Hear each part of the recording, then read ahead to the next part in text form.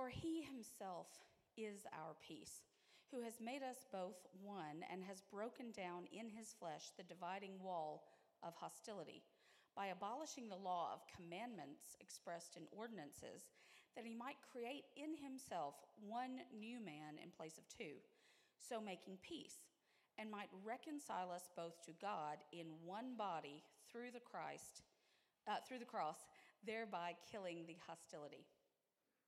And he came and preached peace to you who were far off, and peace to those who were near.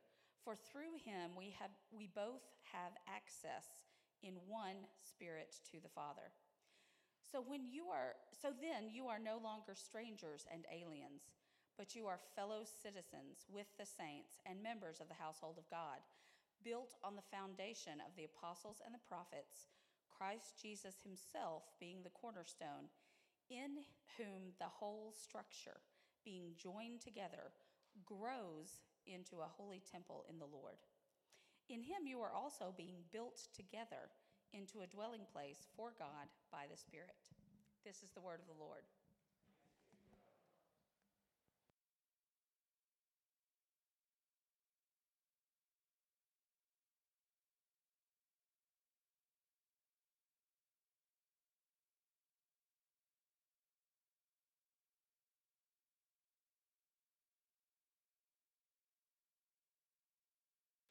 Let me start by saying, Rhonda, I don't want to embarrass you, but Rhonda is here today.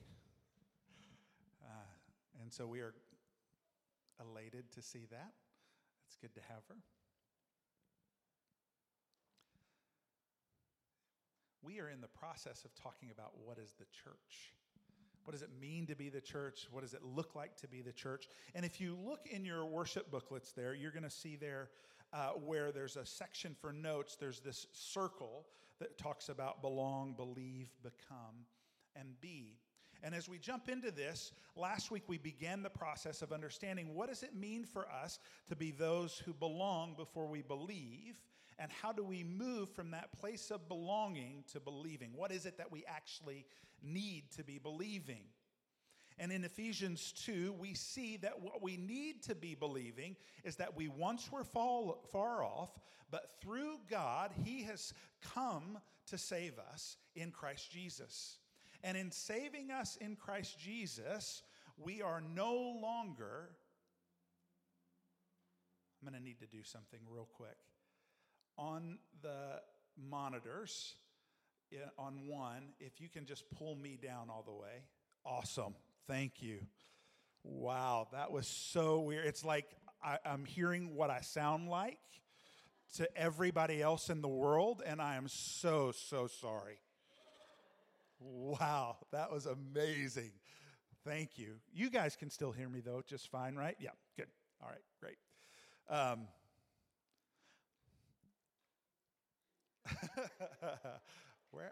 Where am I at? I am talking about the greatest gift that we have, the fact of what we need to believe. That's right. And what do we need to believe? We need to believe this, that God came and pursued us completely. And in Christ, self-sacrificing, he came to show us his steadfast love. And it's in that place that we are moved from darkness to light, from death to life, from what has defeated us to victory. And we are created again as we always were meant to be, as those who are children of God. And that's that idea of belonging and believing. I asked last week, if you feel like you belong here, that's awesome. And if you yet not believe, you might ask yourself, if I feel like I belong so well, why am I not believing? And I said to those of you who believe, it would be good for you to look at yourself and go, am I being a part of this group just because I feel like I belong to it?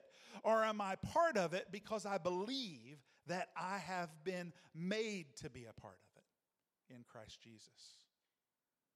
And so we move from this idea of belonging to believing.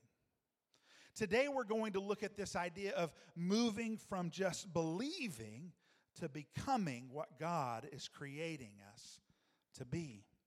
This passage in Ephesians lets us know that God works amazingly in our particularness. God moves towards who we are because He designed us. He created us before the foundation of the world. The passage just before this in chapter 2 reminds us that we are created in Christ for good works.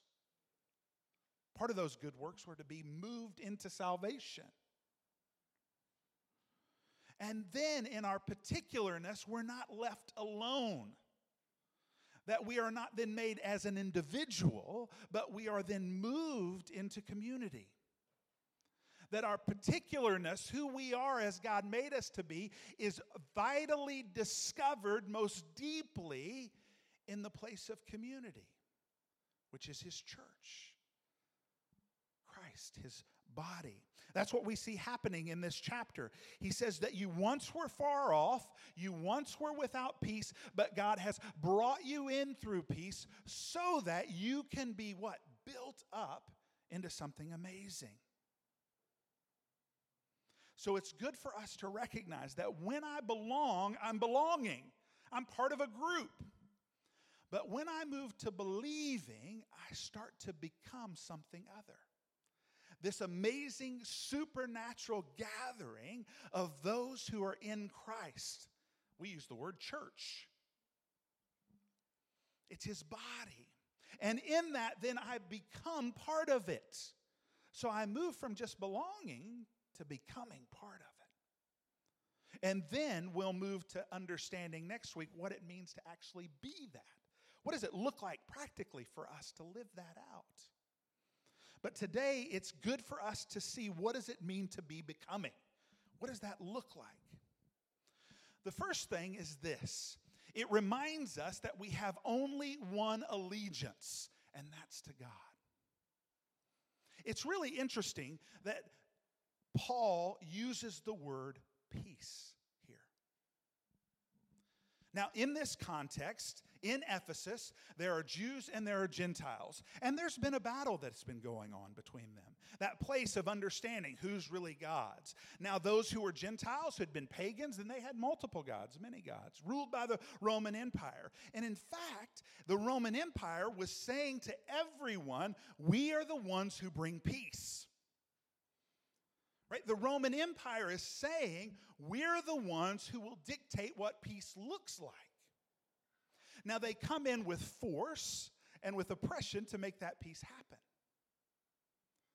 And in doing that, they're saying, but peace reigns. Well, that's because nobody wants to fight against them. Everybody's afraid, and they go away and they do away with those who are opposed to them. It's not true peace. But what Paul says here is that true peace comes through Christ. That He comes and preaches it. And so very clearly we see happening that I have only one alliance. As I'm becoming the church, I have one allegiance, and that's to the God who saves. I move away from having multiple allegiances. That doesn't mean that I become an anarchist. It could for some. But it doesn't mean that. It doesn't mean that we look at everything that every power structure does in the world and say it's all evil. What it means is I have to guard my heart, and thank goodness it's not just me, because I am becoming the church, which means I'm in community, against things that I will give allegiance to. Some of us will give allegiance to our jobs. Some of us will give allegiance to money. Some of us will give allegiance to the ideal relationship. Some of us will give allegiance to musicians. Some of us will give allegiance to the best dinner we could ever have. Some of us will give allegiance, but our allegiance is only to God. That's the primary and only. And so Paul is saying, look, you get offered peace all the time. You're told you are given peace, but understand it is not true peace. The only true peace is the thing that can bring those who are warring against each other together. So as we are becoming the church, we first step into the place of recognizing our allegiance is only to God. The second thing we see is we are becoming one people.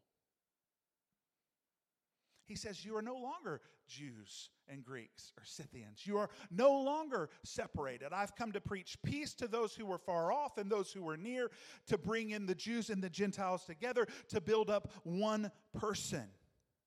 That there is nothing that can separate us as we are becoming his body. Now, the amazing thing about this is it's not that he wants uniformity. It's not that in this he's saying you're no longer Jew, you're no longer Greek, you no longer have those tendencies, you no longer have that heritage. What he's saying is you are above and beyond that, in that I am making you one person by bringing peace to you. And so, a church should be a gathering of difference. When we are becoming the church, we should recognize that as we sit here, we are not identical. Can I say praise the Lord? Because I'm sure I irritate some of you, and you wouldn't want to be like me. You just agreed to that, Shannon.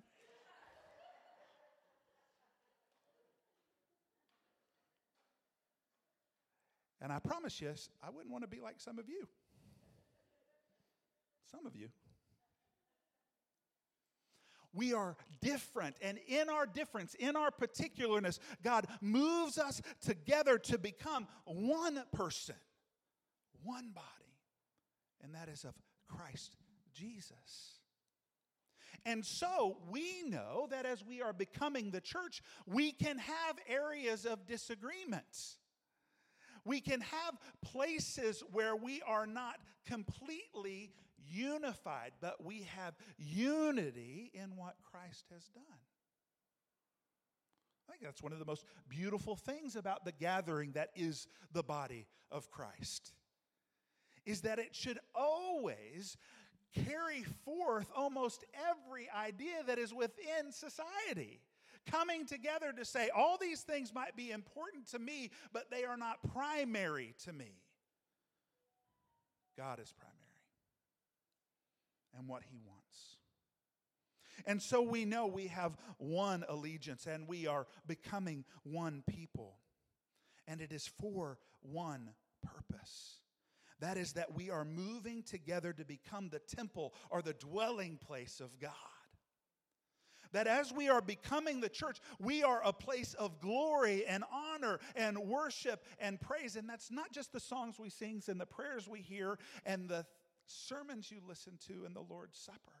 That's every bit of who we are gets moved into the place that I can't wait to give glory and honor to God. With all that I am, everything that I do, because it's my one allegiance, because I am gathered together with one people, I can see God high and lifted up and worship. That God, I am not only just from afar seeing it and worshiping it, but in fact, as we are gathered together, we become the dwelling place. Which means those who are not yet believing can belong and get captured by the beauty that is the steadfast love of God and his pursuit. How amazing is that? That we're a place you can belong before you believe, and as you begin to believe, you move into the place of becoming this glorious body of Christ, where we have peace and we are one and we worship the true God. David Cassidy is a pastor over in the States, and he said this about the church. Membership, or that becoming the church, in a local church means joining your imperfect self to many other imperfect selves to form an imperfect community that through Jesus embarks on a journey towards a better future and present together. So as we recognize our allegiances sometimes get fuzzy, we need each other imperfectly to say, who are you looking at? Who do you have as primary in your heart? Who's on the throne? As we get sidetracked by a secondary issue, that might keep us from joining together in unity, thinking we must be uniformed on this. We need each other to remember in our imperfect selves, we have a perfect Jesus who draws us. And that it's not just for a better future, it is for a better now. Here's the struggle with that. We don't get to define what better is. God does. It's God who defines what that means. Because it's for God's glory that He brings us together in this way.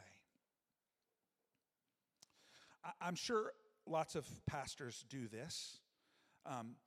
As they read and as they listen to things, they will grab quotes from different things and they'll put them maybe mine's a Google Doc that you put in a Google Doc and you think, oh, that'll be a good quote. So that quote from David Cassidy I read probably, 2 years ago someplace and, went and found it. And so while I was searching my Google Docs, I just put in church just to see what would pop up. And I found a letter that I wrote 4 years ago. Now, this letter was written to people who have been partnered with my family from the States so that they could know what was going on over here. It was about 4 weeks. So it was September of 2016. Our first Sunday here was August 7th of 2016. I want to read this letter because I think it encapsulates what it means for us to be moving to the place of become. I'm really kind of shocked that I wrote it as well. Some have seen on Facebook Live me talking about our new building and have been waiting with bated breath to hear the rest of the story. For others who missed my craziness on Facebook Live, you may be wondering what is going on. It's been a crazy few months.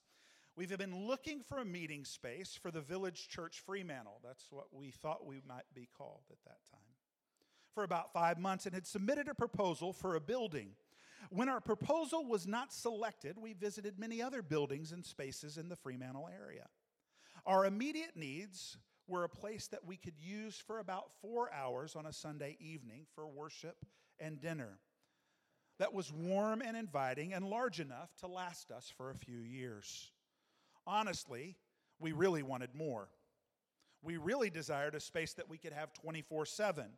We really desired a space that would allow us to create an opportunity for those who would never enter a church building to experience something, art, music, homeschool groups, etc. But also to bump into followers of Christ. We really wanted a chance to have a space that provided the ability to create a third place for people. But that's not what we were looking for, and really not what we asked for when we approached the Subiaco Church. They oversee a congregation at the Fremantle Church, also known as Fremantle Church of Christ. Their building has a chapel, a sanctuary or a worship space, a hall, and a few classrooms. The original building was built in 1892 with additions made in later years. Next year, we'll celebrate their 125th years of a local expression of the body of Christ, meeting in a particular location. The congregation has diminished in recent years, and Subi had agreed to provide pastoral care for them in the form of preaching and worship leaders for their Sunday morning services. There were also a few young families that lived close to Fremantle that had committed to see if they could help replant this gospel-committed church. Every Sunday at 10 a.m., they gather with about 30 people. We only asked for 4 hours on a Sunday night. We could start by meeting every other week or so and get our feet wet before making a more traditional launch. We only asked for 4 hours. We could sit still office in our homes and perhaps rent out spaces for one-off events that would be geared to draw in the communities. We only asked for 4 hours. It would be a good start and good to start slower. Even if it had been a year, it was like we were just starting to gain traction. So we would not want to bite off more than we could chew. So we only asked for 4 hours. What we didn't know is that the leadership at Subi Church had been praying about the possibility of having a part-time or a full-time church planter come and serve the congregation at Fremantle Church. What we didn't know was that they wanted, that they had already met their financial need for that. So to make a long story short, over a series of meetings and a few weeks, it became clear that there was no reason for our two groups to exist in the same building at different times, trying to accomplish the same mission, establishing a gospel-centered, grace-based church in Fremantle. Our distinctives are not completely aligned, but our mission to provide the message of God's hope and salvation to the people of Fremantle are. Because of your great support, it has allowed us to take the money that Subi had found for us and move it to provide for the Shadburns, who some of you know and some of you don't know, to be able to get here. We only asked for 4 hours on a Sunday night. What we have is the Shadburns in Australia and Andy ready to serve as our curator of worship and culture. We have a building that we can use 24/7. We have a congregation that is committed to providing a space for people to belong before they believe. We have a congregation made up of folks who have been faithful for over 85 years and brand new followers. We have 9-month-olds and 95-year-olds. We have 2 services, a 10 and a 5 on Sundays. That didn't last long, by the way. We also have a long road of careful connecting. We have moments of defining who we are and where we will be in 5 years. We have been joining together the 2 groups of followers seeking to follow Jesus together. The first Sunday of this endeavor was August the 7th, and we've had 4 Sundays down and many more to go. We only asked for Sunday nights, and God answered us with what we really desired and needed.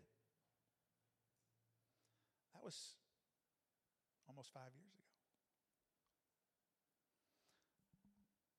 What God does is he takes a group of disparaging people, ragamuffins and ne'er-do-wells, those who have no reason to connect and be aligned, and says, because in your heart you have this one true alliance, because I have formed you into one people, and because in your gathering and in your life completely you can't help but worship me, he begins to bind and mold and shape. And when I found this, I looked at it and thought, oh my goodness. We have music and we have art shows. We have care for people who are far off and who are near. Benevolence overflows out of here, and the support groups that continue to meet. And on Sunday mornings, we gather together and worship, and during the week, we get together and we study the Word. And that it is truly being a place where you can belong before you believe, challenging you to say, why don't you believe, so that we all together can become what we were called to be, which is Christ's body here on earth to bring glory and honor to him. Now, I want you to notice in this passage, and I want you to hear from this letter, it has something to do with us because we are the recipients of it.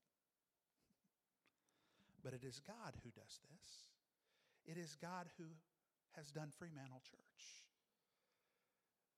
And so we boast in God. We boast in what he has done.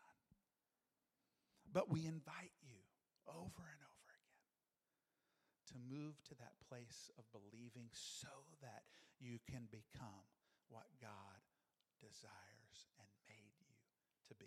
Let me pray. Father, if there's anything that was not from you today, we just ask that you burn it up. And if there is something that was from you, let it take root in our hearts. Let it grow deep down so that it will bring you glory and honor and praise. And it's in Jesus' name we pray these things. Amen.